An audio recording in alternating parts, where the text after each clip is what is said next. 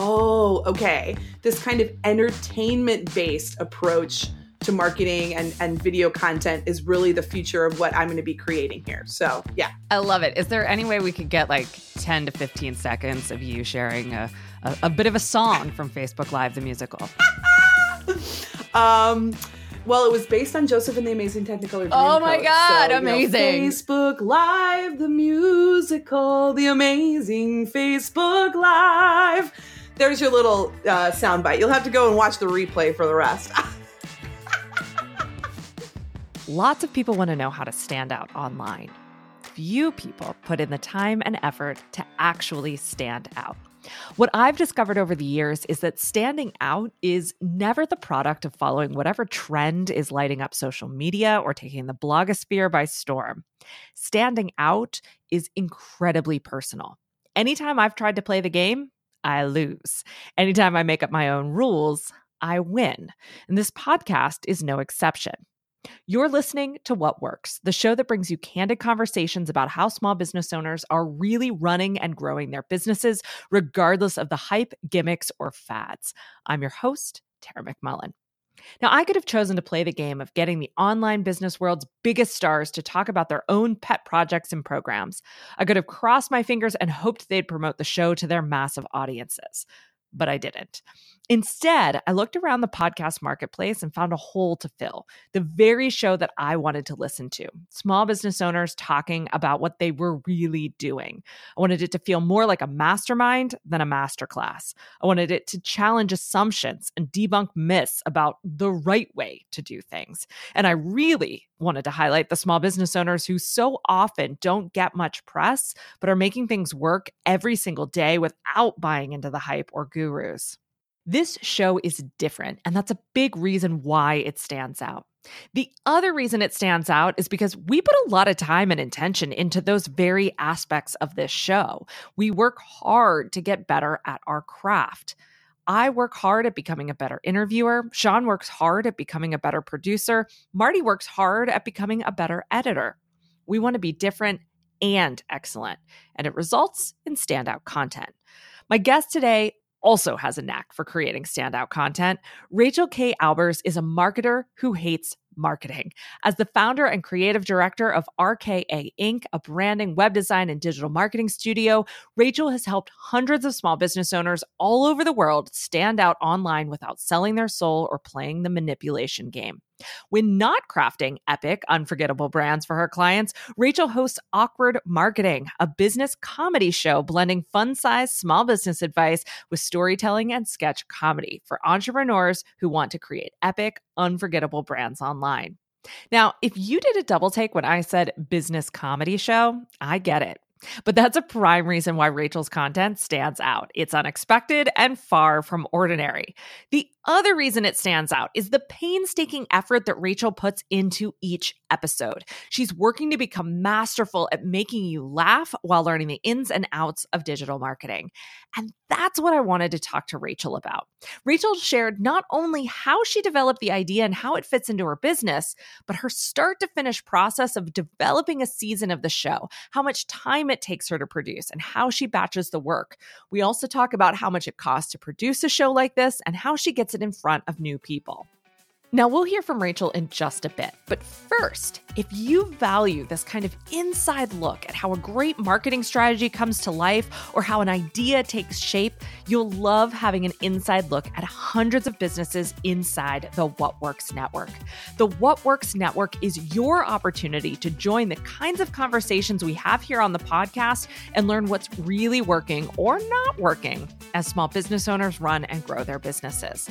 Plus, when you join us today, you'll get to join in on our next virtual conference all about building your audience. Go to explorewhatworks.com/network for all the details and to join us. That's explorewhatworks.com/network. Now, let's find out what works for Rachel K. Albers. Rachel K. Albers, welcome to What Works. Thank you so much for joining me today. It's the best day of my life. I wish all interviews started like that. But speaking of getting things started, I would love for you to tell us about the day that you got the idea for Awkward Marketing. Well, I'll tell you what, it was 2 days. But the first day I'll mention actually has a lot to do with you. I was listening to a podcast episode with you and Lacey Boggs, and you were talking about content marketing and you were talking about social media, you're talking about blogging. And Lacey said something about blue ocean content that just set off an alarm bell for me. Some, little wires crossed in my mind. And I think it really was the idea of you don't have to necessarily say something new, because when it comes to, anything, there's nothing new under the sun, but it's how you say it. That can be the way that you're offering something new and different to the conversation. And that day when I was on a plane going to Santa Fe to meet a client, listening to you and Lacey, and like right then and there, I got out my notebook and started furiously scribbling this idea of creating a show where I had characters and I brought my sketch comedy background into my content. And it was just like, how have I never thought about this before? So I got to say thank you. If it weren't for you, I don't know if Awkward Marketing would exist. Oh, well, that's awesome to hear. And I'm fascinated right now by sort of the origin stories behind these ideas, those breakout things that they maybe wouldn't work for anybody else, but they work perfectly for you. Like they're just the perfect idea for you. So I'm curious if, I realized that, okay, this podcast episode or this conversation is what inspired you to create your show for your business. But were there things like, were you engaged with or watching other YouTube shows or listening to comedy podcasts or other video series that kind of inspired you as you figured out what this idea was going to look like in your business? Does that make sense? Oh, yeah. So Awkward Marketing in its original iteration was a Facebook Live show. So today it's a show that brings in sketch comedy. I've got a green screen. I do different characters. I'm looking right now at my wall of like 30 plus wigs. And so now it's a whole thing, right? It's a pre-recorded show. There are great wigs. Really great wigs. But when I first started it, it was like, I need to start creating video content. Video is hot. And I literally just decided, all right, Wednesday at 11 a.m., that's going to be my day. I'm going to hop on. I'm going to be talking about marketing. And that's how it began. And I will say this, I wasn't watching YouTube because the YouTube channel came later, but I was really dialed into what other online marketers were saying. And so I think that the early version of the show kind of followed a little bit more of that formula of, okay, I'm going to do a little shareable. I'm going to have 3 points. I'm going to, teach people a lesson about how to improve their marketing. But it was that day where I was listening to your podcast that I kind of had that light bulb of, oh, this is how I can make it my own. But I feel like that's really, really common journey. Like at least in my case, that sometimes you have to follow a formula and get into it a little bit until I figure out how am I going to turn this into an RKA thing? How am I going to make this me? So yeah, it was definitely inspired by those who have come before me. And it took a little time to figure out, okay, what is my unique contribution to this space and approach?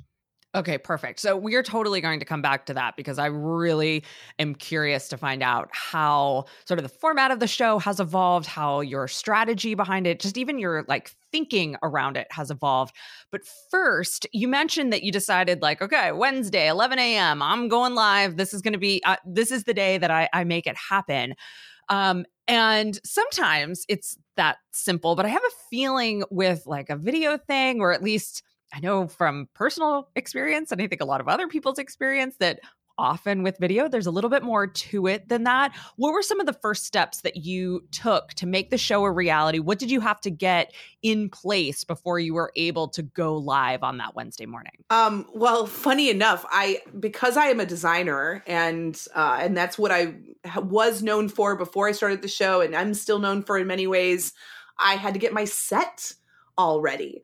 So I was like furiously painting my office and making sure that I think one of the ways I knew early on that I wanted to be able to set myself apart when people are scrolling through their feed and there's lots of live videos to choose from, what am I going to watch?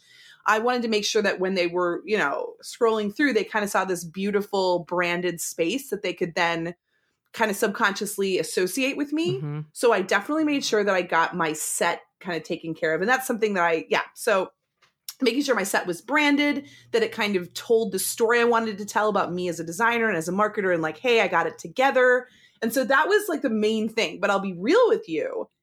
I was using my built-in Mac camera. I was using my built-in audio. And it wasn't until I started doing it week after week and I would get comments like, hey, your audio sucks. But then I was like, all right, I got to invest in a better mic. And hey, your video sucks. And I got to invest in a better webcam. So I did kind of improve my production quality and like learn different tools. And I must have tried, Tara, like every live streaming tool on the market. I tried OBS and I tried BeLive and I tried like all these other weird apps that I don't even remember the name of before I found the tool that I ended up using when I live streamed. So it was a work in progress. Nice. So were you consistent with the show from the get-go? Was it something that you kind of had to like play around with the scheduling on? Did you have some false starts? Can you tell us about that early period just from an execution standpoint? So I had tried to do video before, and the reason I chose live to begin was because when I tried to do pre-recorded videos, I would take 8 hours shooting 5 minutes of footage because I'd take and retake and retake and retake because I was such a perfectionist. So I chose the live streaming format because I knew it was one take and done and people were watching it. So I didn't have the opportunity to be like, wait a minute, I'm going to start again. And so that really helped keep me honest. Like I kept that 11 a.m. date with myself come hell or high water. And that was, how I was able to kind of create this ongoing content because I had been, how it is. I was getting super busy with clients before that. And I'm like, okay, I'll put out another blog next week or the week after. But having put it out into the universe, like, hey, 11 a.m. is the date. I didn't even care if one person was there. It was really my public accountability and then my accountability with myself. So I did a pretty good job of staying on the ball, and sometimes I was like racing to the finish line, like breathlessly writing notes right before I went on live. But darn it, I got on live every week at 11 a.m. Gotcha. I think that makes a ton of sense. And I know that a lot of people also have that experience. And I've had that experience, the same thing. Like it takes 100 different takes to get a pre-recorded video done. But, if I say I'm going to go live, boom, it's done. It's over. People love it. And wow, I can do that again next week. So that completely makes sense. All right. So with Facebook Live, you had somewhat of a built-in audience because Facebook will show people that you're going live to a certain segment of your followers or your friends. How else did people find out about the show? Or can you just tell us how the early viewers found out about what you were doing and decided to keep tuning in?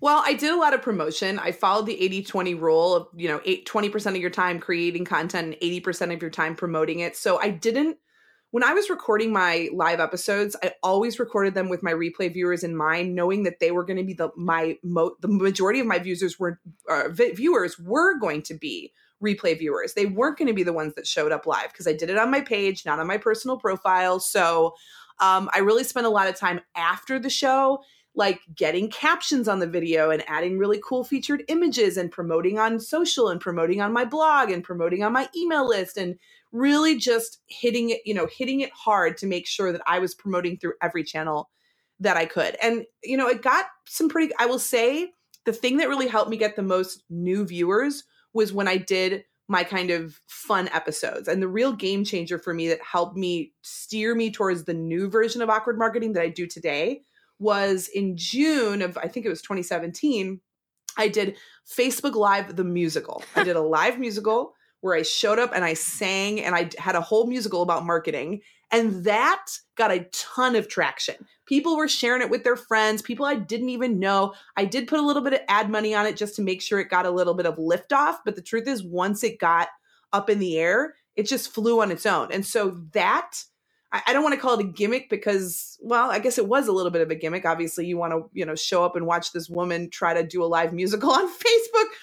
But that got me a lot of new viewers and people who were like, whoa, this woman is doing it so differently. You got to check it out. And that was what kind of, in tandem with that podcast that I was listening to with you, sparked that light bulb of, oh, okay, this kind of entertainment-based approach to marketing and video content is really the future of what I'm going to be creating here. So, yeah. I love it. Is there any way we could get like 10 to 15 seconds of you sharing a bit of a song from Facebook Live, the musical?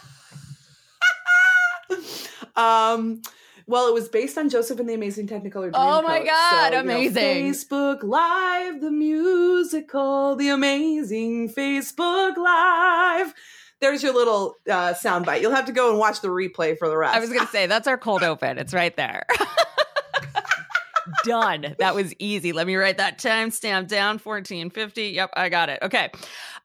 All right, let's talk about how the show has evolved since then, really, it sounds like, because you landed on this format that you realized, oh, okay, here's what people want. They do want to learn marketing. They do want to learn about, finding an audience, engaging with their people, doing video, design, whatever it might be.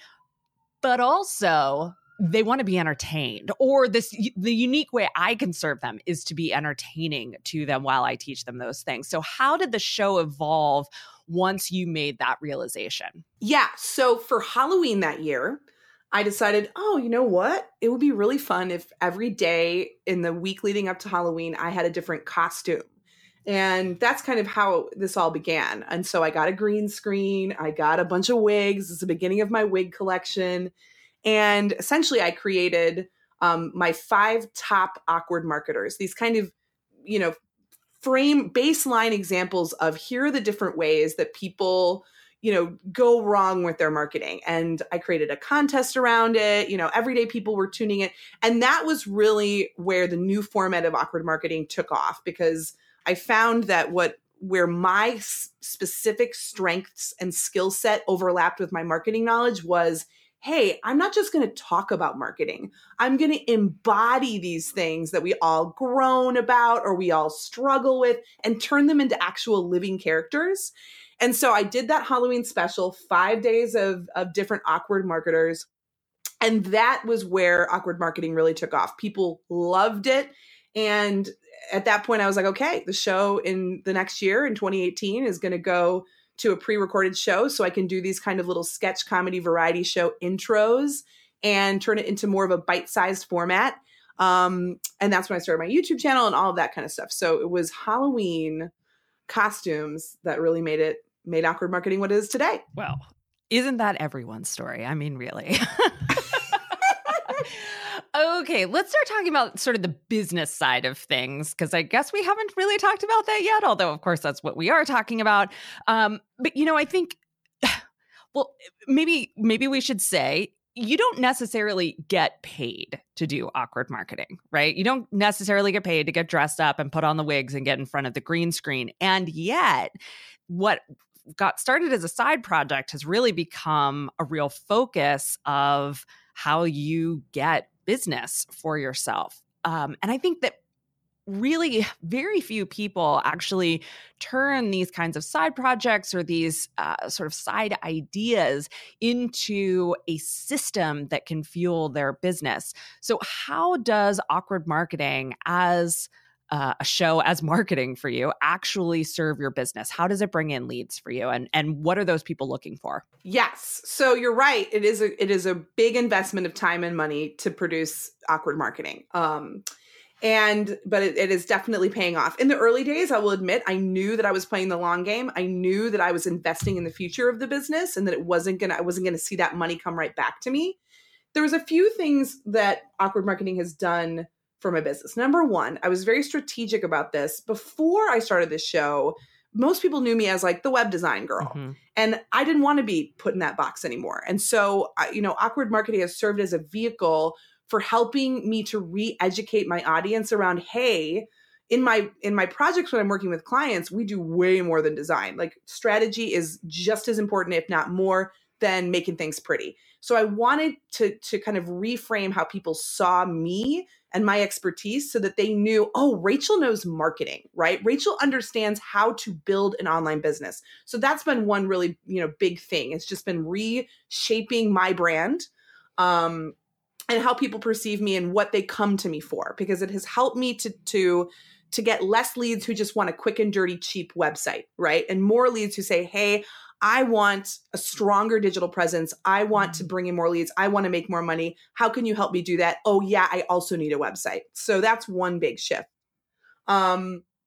The other big shift is, and the other big thing that Awkward Marketing does for me is that it educates my leads about what they can expect from working with me. It's kind of cutting down on the amount of onboarding education that I have to do with them. So I get people coming in all the time who are like, okay, I binge watched a bunch of your episodes, so I already understand this and I already understand that. Now I'm ready for the next level. So I don't have to prime them and say, well, you really should be thinking about this part of your business and you really should be thinking about that. They've already kind of been educated by Awkward Marketing. They understand my philosophy and they're coming in already bought into the RKA approach. Does that make sense? That totally makes sense. And I mean, I think that's what so few people get about content marketing is it's not just writing blog posts. It's not just making videos. It's about exactly what you said, educating people about what to expect, giving them that baseline knowledge that is going to make them a better client for you in the end. And in that process also generates the leads. It brings the business in. And I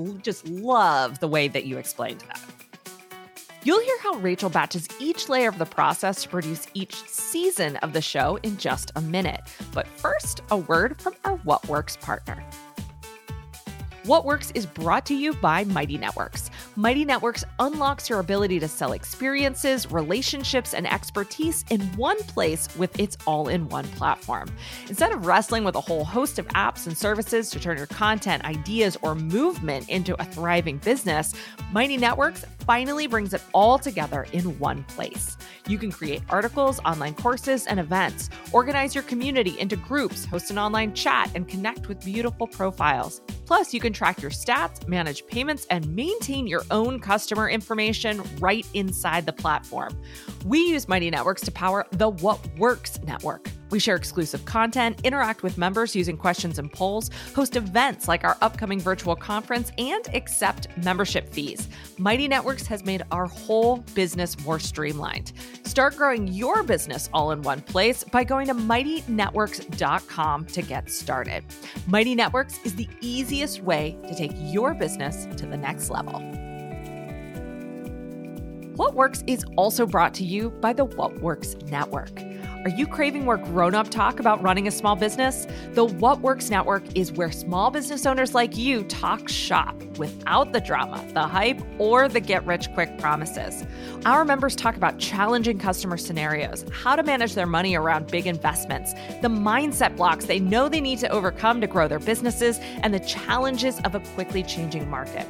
And this week, we're diving into a day-long discussion about building your audience during our latest virtual conference. We'll tackle this topic from 4 different angles. Dana Kay will share what it takes to create a magnetic brand. Alethea Fitzpatrick will speak on building an inclusive audience. Amy Walsh will share how to create engaging visuals to represent your business. And Dr. Michelle Mazur will speak on creating a rallying cry for your audience. In fact, here's Michelle in her own words. Hey, What Works Network. It's Dr. Michelle Mazur, the founder of Communication Rebel and the author of the 3-Word Rebellion. Create a one-of-a-kind message that grows your business into a movement. And what I'm most excited to share with you during the summit is all about how to find your 3-word rebellion and what the 3-word rebellion can do to grow your audience, how it can get you media attention, podcast appearances, speaking, and take you places where you never thought you would go. What I love most about the What Works Network is being in the room with people like you, people who are doing big things in the world, because each and every one of us can be role models of possibility for everyone else in the community. Every day, we talk candidly about the nitty-gritty details of marketing, sales, systems, pricing, copywriting, social media, and more. Plus, we host monthly events like our Flash Masterminds, Insider Hours, and community roundtables so you can talk with people who get it about the business topics that matter the most to you. Membership is just $50 per month, and you can cancel anytime. And there's no risk to you. If you don't find our platform and events to be full of welcoming, experienced small business owners who talk candidly about the ins and outs of small business, we'll happily refund your first month's membership fee. Go to explorewhatworks.com/network to join us. That's explorewhatworks.com/network. Membership closes on Wednesday, June 12th, so don't wait. Join the What Works Network today. All right, let's talk about the nuts and bolts of actually creating an episode. Can you walk us through the process of how you plan things out and what it actually takes to create an episode of Awkward Marketing? Oh, it's a whole thing. Cool. Give it to us. So it's layers. So it's basically I batch each different layer of the process. The first batch is over a period of a few months, I'm collecting ideas. And I get these ideas from questions people ask me in sales calls. I get these ideas from things I see people asking in Facebook groups, or, things that my clients come to me with that they're struggling with, or things that I just observe, or bad marketing practices that I see. And so I just have like a little note file that I'm always adding ideas to, so that when it's time to really plan out the season, and say, okay, episodes 1 through 12 are going to be about blah, blah, blah, blah, blah. I've got a huge idea file. So that's kind of the pre-work. Then the next step is, okay, I sit down and I plan out 12 episodes of content, and I'll think about the topics, and then I'll say, okay, what funny scenario, what, character could I do, or how could I bring this to life through comedy? And so then it's coming up with the scenarios basically. Then after that, it's okay, I've got to figure out all the sourcing of all the costumes. So I go on Amazon. That's where I buy my wigs. I buy a bunch of wigs. Or I say, okay, I go to the wig closet and I say, what wig could I use for what character? So I get a bunch of wigs online, and then I go to Goodwill, I go to Party City, I go to Amazon, and I find just all the costumes. So that in itself is a few days of work, sourcing all of that. Then I do a big batch recording. So I will batch record all my characters. I might do like women on one day and men another day. So it's just like all day long, I'm like playing dress up, and I walk upstairs with a mustache on, and my husband's like, yep, you're recording Awkward Marketing, I see. And then I have someone come in to do my hair and makeup, because that's just something I feel more comfortable outsourcing. And then the next batch is I will batch the characters, and then I batch the teaching. That's probably the hardest part, because the teaching days are the days where I'm like showing up as RKA and saying, okay, here's what you can learn about your marketing. So those days are really long. They're like 12 plus hours. So that I can batch out, I'll probably do 6 episodes at a time, do it over a course of a couple days. So then I've batched out all the recordings. Now I've got all the content. And then each week, I wish I could say like, oh, I've done all the production weeks ahead of time, but I'm running a business too, and I got to serve my clients. So each week then I've got kind of a little Tuesday night is my editing night. I edit the episode. I write all the social content. I write out my emails. I create the cover photos. I put the videos into different formats for Facebook, for YouTube, for Instagram, all that kind of stuff. And then Wednesdays are the days that a new episode goes out, and then I'm blasting it out to all of my social channels and to my email list. And then I do some follow-up advertising and promotion, and I will often come back to old episodes. Like if I'm going through a dormant period where I'm not producing new episodes, then I will do reruns. And so I will, re-promote that content. So that's the thing, man. Wow. Okay. So it sounds like it takes you probably the better part of a work week to do all the video, like to get the videos recorded, sort of the scratch videos recorded for each season. Is that about right? Yep, that's correct. Okay, awesome. Okay, so you kind of mentioned this briefly as you were going through the process, but I'm really curious to find out exactly how your distribution channels run down. So can you give us the rundown on where all you're posting your videos and kind of how each video or how the videos differ from distribution channel to distribution channel? Yes. So I do YouTube, Facebook, Instagram, Twitter, and Pinterest. And I'm now just starting to dip my toe into LinkedIn, because they need to laugh. You know what I'm saying? Totally. We need some color on LinkedIn. But so, from a technical perspective, my YouTube video, for example, needs to have an end screen. It needs to have a screen saying, hey, you need to subscribe. But I don't need that screen on Facebook. So I've got to have an end screen on my Facebook version or my YouTube version and not on my Facebook version. My Instagram version has to be a minute. So I have to kind of do a little fun teaser for what the rest of the episode is going to say, and then just be like, okay, full episode in bio and on IGTV. I do a format for IGTV as well. And then I do a little 1-minute version for Twitter. And so I have to kind of splice it up so that, for Twitter and Instagram, they're getting the best of the best, and they're getting their appetites whetted. And so they want to click and watch the full episode. And then, technically YouTube needs to say something at the end. Facebook doesn't. And so I create all those versions, and then I will modify my kind of comment or my description of the video for the platform. Because, each social media network kind of has its own language, has its own culture. So how I might lead into Twitter, obviously I've got a character length versus Facebook and versus Instagram and all the hashtags I put on there and all that good stuff. Thank you so much for running that down. I find that fascinating. And I also really appreciate the amount of effort it takes to figure all of that out, to kind of figure out what's going to work best on each platform, and then to actually incorporate that into your process. So how long does it take you to actually edit each week's video? I would say probably about 5 hours. Wow. It's a lot of editing time. And then I would include in that modifying it for each of the different the platforms that I'm putting it out on. It's not a small amount of time, but as I said, I get a really good ROI on it at this point. So I find it worth it. And yeah. Okay. Got it.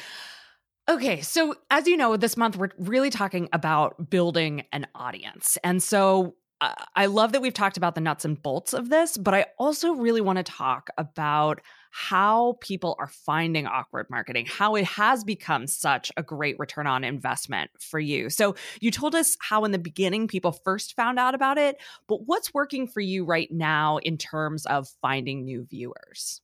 So I do find that one of the reasons I do Awkward Marketing in this format is my mindset was kind of like, how can I create content that people will want to share? It doesn't feel like they're sharing like a blog post about marketing, but feels like they're sharing something fun and reflects well on them. So people share Awkward Marketing a lot. It's sticky in that way. And so it's gotten a lot of lift off that way. You've heard all the ways I promote it through social media and my list. I do put ads. I do put a little bit of ad money on each episode, not a ton, but I do find that, for on Facebook, I do just basic boosts around people who like my page and their friends. So if you see your friend liking this video, you're more likely to look at it. And so I do that. And sometimes I will run contests. I did for Halloween this year, again, I did another series if blank famous person was an online marketer. So I did all these kind of funny, well-known characters like Inigo Montoya from Princess Bride. And I did do our president, the United States president. I did do a little Donald Trump, parody. I had to do it. I did, Sex and the City. And so that, got me a lot of new viewers because people recognized those things and thought they were funny. And so I would say, but the main way that I get new viewers is the stickiness of the show and the fact that people want to share it. And then I go on podcasts and other people's shows and I talk about Awkward Marketing. I do guest blogs about Awkward Marketing. So it's getting out there. But I find when I get a new fan, they're a devoted fan. And then they want to share it with their friends and they can't wait for each new episode. And so there is a little bit of a domino effect there. Yeah. One thing that has been really challenging for me, especially since focusing on the podcast, probably 2 years ago now, is sort of the ephemeral nature of the metrics that we have behind these things. And I think with video, maybe it's a little bit better because sometimes the social networks will give you some stats behind each video or what people are engaging with. With podcasts, we really have none of that. And so I'm curious what you do to track, not the ROI, but sort of just how do you know that this is working beyond just people saying, hey, I found Awkward Marketing and I love it and I'd love to work with you. Do you have a system for following shares or for following where people came from specifically or particular referrals? Do you have any kind of system behind that? I wish I could say I had like a mathematical algorithmic approach to this, but I'm not really the data person in that way. I do have members of my team who will kind of analyze views they'll analyze my website traffic. They'll analyze, YouTube views. They'll come to me and they'll say, this episode performed really well and this didn't. So here are the topics or the characters that are working and here's what don't. So I kind of outsource that because it's just not my strength, because I'm measuring it. Rachel is measuring it in, are people talking about it? And that to me is my most important metric. That's, I'll tell you what, Tara, like a couple years ago, nobody knew who the heck I was. And Awkward Marketing has given me visibility, and that's what I'm known for. And so for me, that's probably my most important metric. Also because, the next steps for Awkward Marketing include doing more public speaking, keynote speaking. So building that audience is really important for me. And actually, I'll be really honest with you. I'm thrilled when I get leads that come in and say, I watched Awkward Marketing, but that's not actually even my goal. It's not necessarily leads. I want to offer something of value to the community. I want to be able to serve people who can't necessarily afford to work with me. And yes, I want to build my audience so that I will be a more attractive person to put in your lineup for your conference or your event. So the answer is not really, other than, as I said, my team kind of tracks views and how long people are watching a video, and they'll come back to me and they'll say, okay, this episode's performing really well. You want to do more of this. Got it. And sort of similarly, I know in the past, in the very recent past, and still some to this day, a lot of people would say, okay, so you've got this show that you do. What's the funnel behind it? What is the first this, then that, then the next thing that you want people to do? And I'm starting to see people creating a lot more sort of marketing ecosystems where there isn't necessarily a first this, then that. But instead, it's more of a, if I put all these things out there, if I really focus on the content and then create different ways for people to engage with me, then that will also serve my business, and people won't feel like they're getting so squeezed. Do you take more of a funnel approach? Is there a particular marketing system that you have behind the videos, or is it more of that kind of ecosystem approach? I would say it's both, quite honestly. I mean, I do have, so the next step, I am always driving people back to my site. And so you're going to get a pop-up that will get you onto my email list. I do have kind of a nurture sequence that I then take people through to do some further education about why they might want to work with me and what our services are. And that leads into either one-on-one work, or when I'm in a launch season, my course. So I will say I did track analytics very precisely when it came to, I launched my course in the fall, and I was able to track that I got new viewers through advertising to them on Facebook, for example, and that they then went into kind of my audiences that I advertised my webinars to, and that they then bought my course. So I was able to say, all right, there was an actual legitimate ROI. I can say, this is how much money I made from Awkward Marketing in the fall. It's a little bit more nebulous when it comes to my higher level one-on-one services.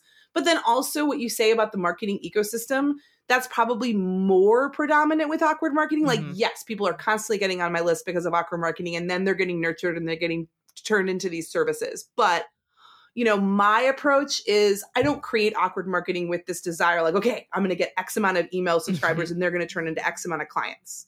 Does that make sense? Yeah, that totally makes sense. And I really appreciate you breaking that down for everybody, because I think people get really stuck on those things. Okay, I think that we're getting to the end here, but I have one question that I hope you won't mind me asking. And just because I think I would be remiss not to ask it, but feel free to answer in the way that makes the most sense for you. And that is, you have mentioned the investment behind Awkward Marketing many, many times in the last 30 minutes. And it is clear that you are putting quite a bit of money behind this venture. Would you mind giving us an idea of what you've invested, whether it was at the beginning, what you invest on a monthly basis now? Can you quantify that for us in some way, just so we have a better idea of what this takes to produce? Well, I'll be quite honest with you. I do pretty precise time tracking, and Awkward Marketing was the biggest investment of my time in 2018. Oh, wow. That kind of surprised me, to be quite honest. So, and that's probably, when you look at dollars and cents, that's the biggest investment I'm making, is my time. Yeah. I will say that it's easy to do that when, not everyone has the advantage or the blessing of being able to do what they love. Mm-hmm. But Awkward Marketing, I have been able to find a way to do what I love. So I enjoy it. And that makes, putting that amount of time into it worth it. Dollars and cents, because I'm really good about like sourcing my costumes from places like Goodwill and all that good stuff. And, I don't put a ton of ad money on it. Maybe I've spent in the last 2 years $5,000. Oh, wow. So okay, I don't consider that a huge money investment. It's really my time that's the biggest investment, because I do my own editing. I do my own production. I'm not outsourcing that at this point. It doesn't really make sense, especially because of the comic timing, but it's really the time. That's the biggest investment. Thank you so much for sharing that. First, I'm floored by that being all that you've spent, like cash-wise. But I think that your point about this being your biggest investment of time is so important because, most people aren't going to get in front of a green screen and buy wigs and buy costumes, right? But if they're thinking about getting into video marketing or podcast marketing or any of the sort of multimedia things that aren't just as straightforward as, typing words into your blog, although blogging is very time intensive too when it's done right. I think people really need to realize that this is one of the places where we spend the max amount of time. It is for me, and I'm so glad that you share that it is for you as well. Well, Rachel, I'd love to find out what's next for you. What's next for Awkward Marketing? What projects are you really excited about right now? Well, I'm super excited to be bringing Awkward Marketing live.